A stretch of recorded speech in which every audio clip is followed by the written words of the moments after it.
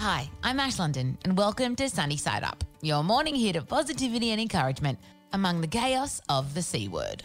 Think of this as an antidote to the bad news we've all been reading, all in the time it takes to cook your morning egg. So join me for the next couple of minutes as we look at life sunny side up. Today I'm chatting with Wendy, who ended up giving her boyfriend a birthday to remember with an incredible surprise that she never saw coming. One that wouldn't have happened if it wasn't for COVID-19. I'll let Wendy kick things off. Yes, so it all started because I needed to buy a birthday present for my boyfriend, and we usually do experiences, so, nights away or stuff like that. We just don't buy things because we don't really need things. Yeah. Anyway, at the moment, you can't really buy experiences because you just don't. You can't do them. You don't know what's going to exist, when you can do them, what might happen. So I was racking my brain to try and come up with an idea when I actually looked at my phone and I had notes that were ideas to buy things for boyfriend for his birthday. So anyway, I looked at that and it said that he wanted this coffee table book by this, international rock and roll photographer by the name of Tony Mott. And I didn't even know who Tony Mott was. But I went, okay, this is cool. He wants this. He will have forgotten that he's told me about it. So I log on and say, hey, I want to buy a book at Tony Mott's website. I assume Tony lives in England. I don't know why. I think because he is originally English and he's so big and so famous. He's photographed everybody, absolutely everybody. You don't imagine, you imagine that he's England. That makes sense. And I thought the book, because of everything going on now, was going to take months to get here as well. Yeah. So I was getting really, really organised. Anyway, he comes back and he says, no worries, I've got a book. Let me know where it is. I can post it to you and we can all let me know your address. So I send him my address details and he comes back and says he actually lives in the next suburb away from me and he'll drop it over. No. And I'm going, okay, that's great. This is very handy. He's going to come to my door and drop it off. And I actually don't think anything of that because I'm like, yeah, whatever, I don't even know who he is. The boyfriend will be excited. So anyway, beginning of this week, I organised with Tony. Tony's coming over to drop off the book. And then I have to tell boyfriend, can you block out some time in your diary? Why? Well, it's for your birthday present. My birthday's not for 2 weeks. And I went, yeah, but it sort of has to happen that day.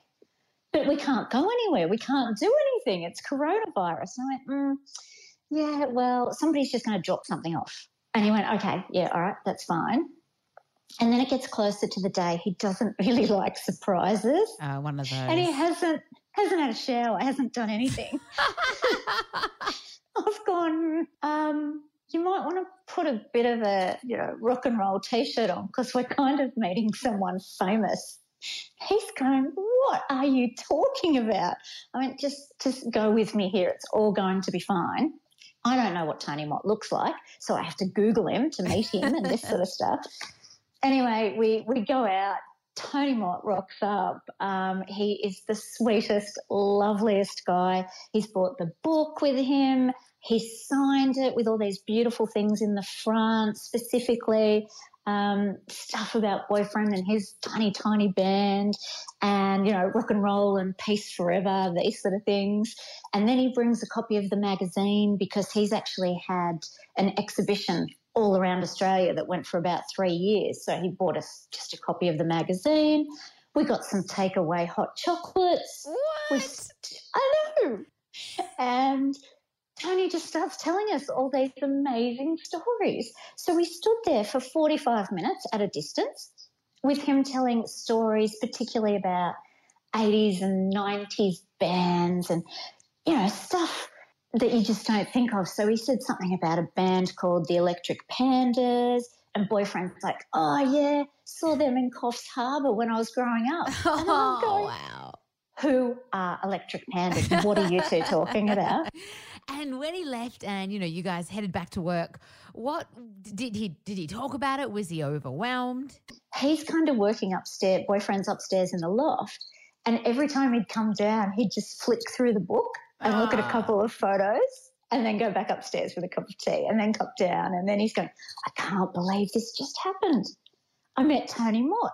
It really is kind of a wonderful thing that COVID-19 has served up. Totally. And because he wouldn't have been able to drop it off. He wouldn't have had time. He would have been taking photos or travelling or doing the stuff he does with his family or any of these other sort of things. And we would have been in the city and at our normal jobs. So this stuff just wouldn't have happened. Yeah, it's true. Well, you wouldn't have ordered the book because you would have gone for an experience. But in the end, you got an experience. The universe well and truly looked out for you.